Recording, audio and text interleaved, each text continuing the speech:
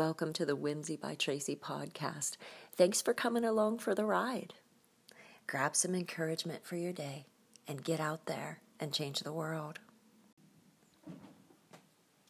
The Passion Translation, John chapter 9. Afterward, as Jesus walked down the street, he noticed a man blind from birth.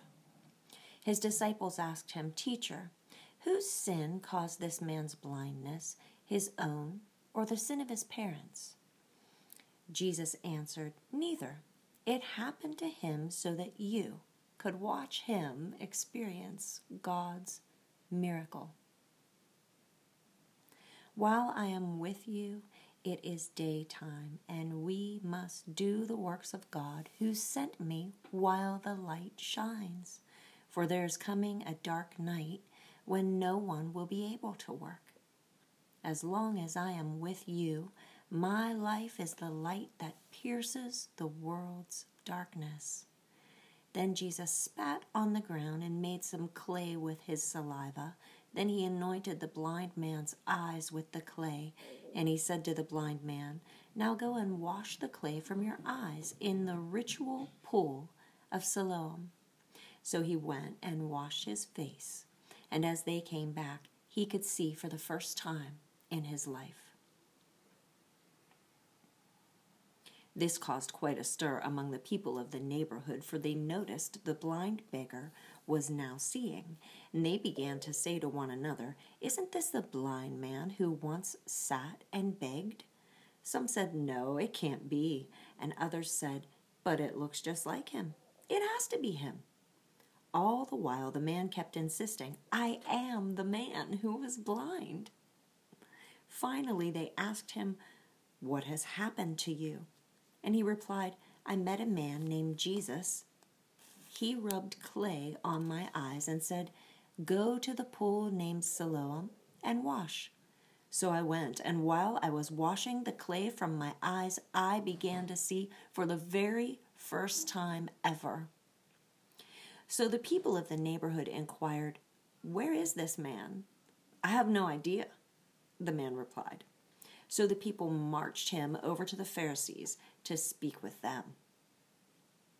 They were concerned because the miracle Jesus performed by making clay with his saliva and anointing the man's eyes happened on the Sabbath, a day that no one was allowed to work. Then the Pharisees asked the man, "How did you have your sight restored?" And he replied, "A man anointed my eyes with clay. Then I washed, and now I can see for the first time in my life." Then an argument broke out among the Pharisees over the healing of the blind man on the Sabbath. Some said, "This man who performed this healing is clearly not from God. He doesn't even observe the Sabbath." And others said, "If Jesus is just an ordinary sinner, how could he perform a miracle like that?"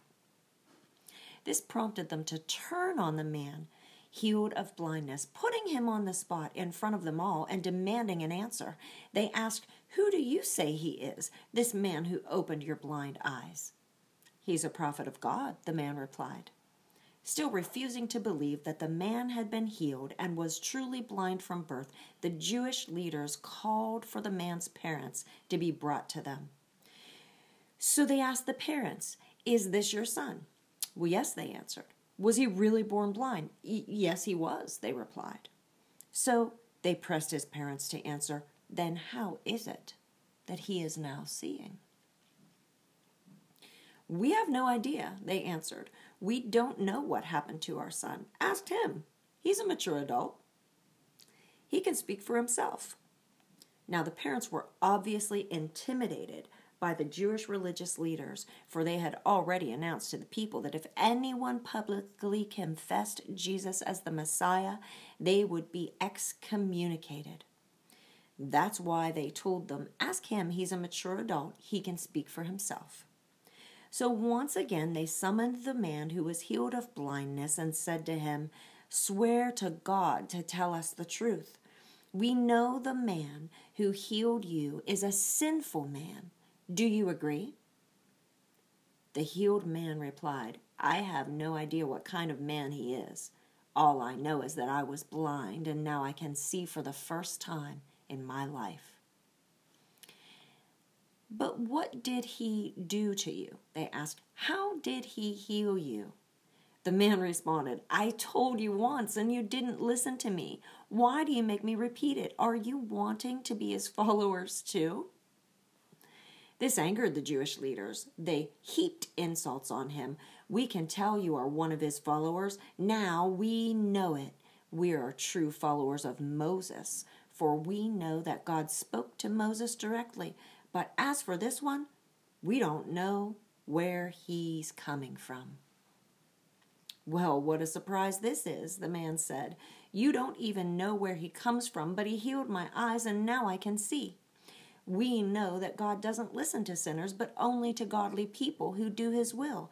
Yet, who has ever heard of a man born blind that was healed and given his eyesight for the very first time?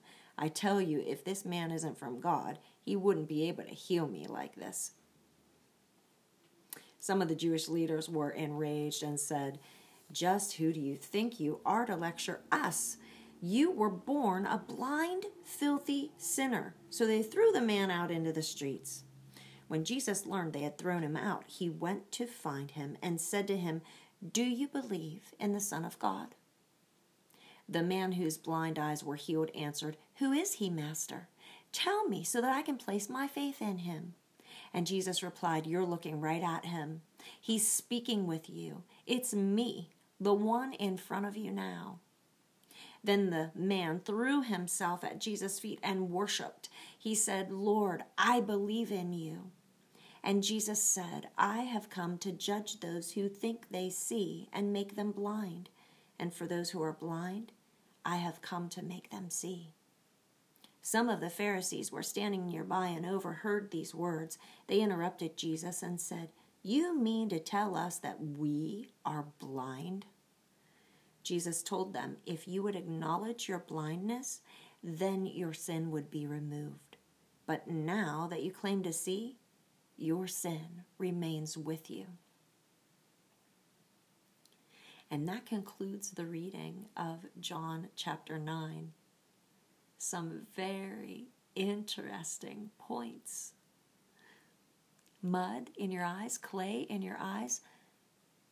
You know, the blind man could have said, I don't think so. This is ridiculous, and walked away.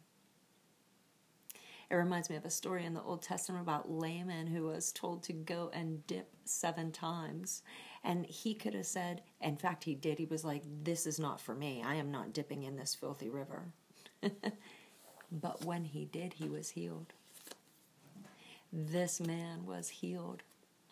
And how wild is it that the Pharisees came against Jesus, not because this man was healed, but because Jesus did it on the Sabbath day, when supposedly religious Jews were not supposed to be working at all, even if it was to set someone free, even if it was to heal blind eyes. I suppose that religion is able to go way too far when it's resting its laurels on man and not on our good God.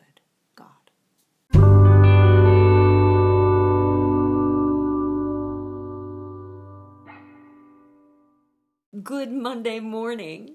I want to talk to you for just a minute about my Monday morning words. Welcome.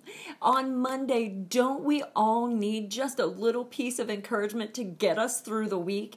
It's Monday. We're dragging our butt out of bed. We got to go to work. Guys, grab these little simple chunks of encouragement, these little gold nuggets. They're diamonds. Take them with you through the week. I promise you, I am listening to God to hear what He has to say to me, to you, to us. And this is going to be a great week. Started out with a great word from heaven on Monday mornings.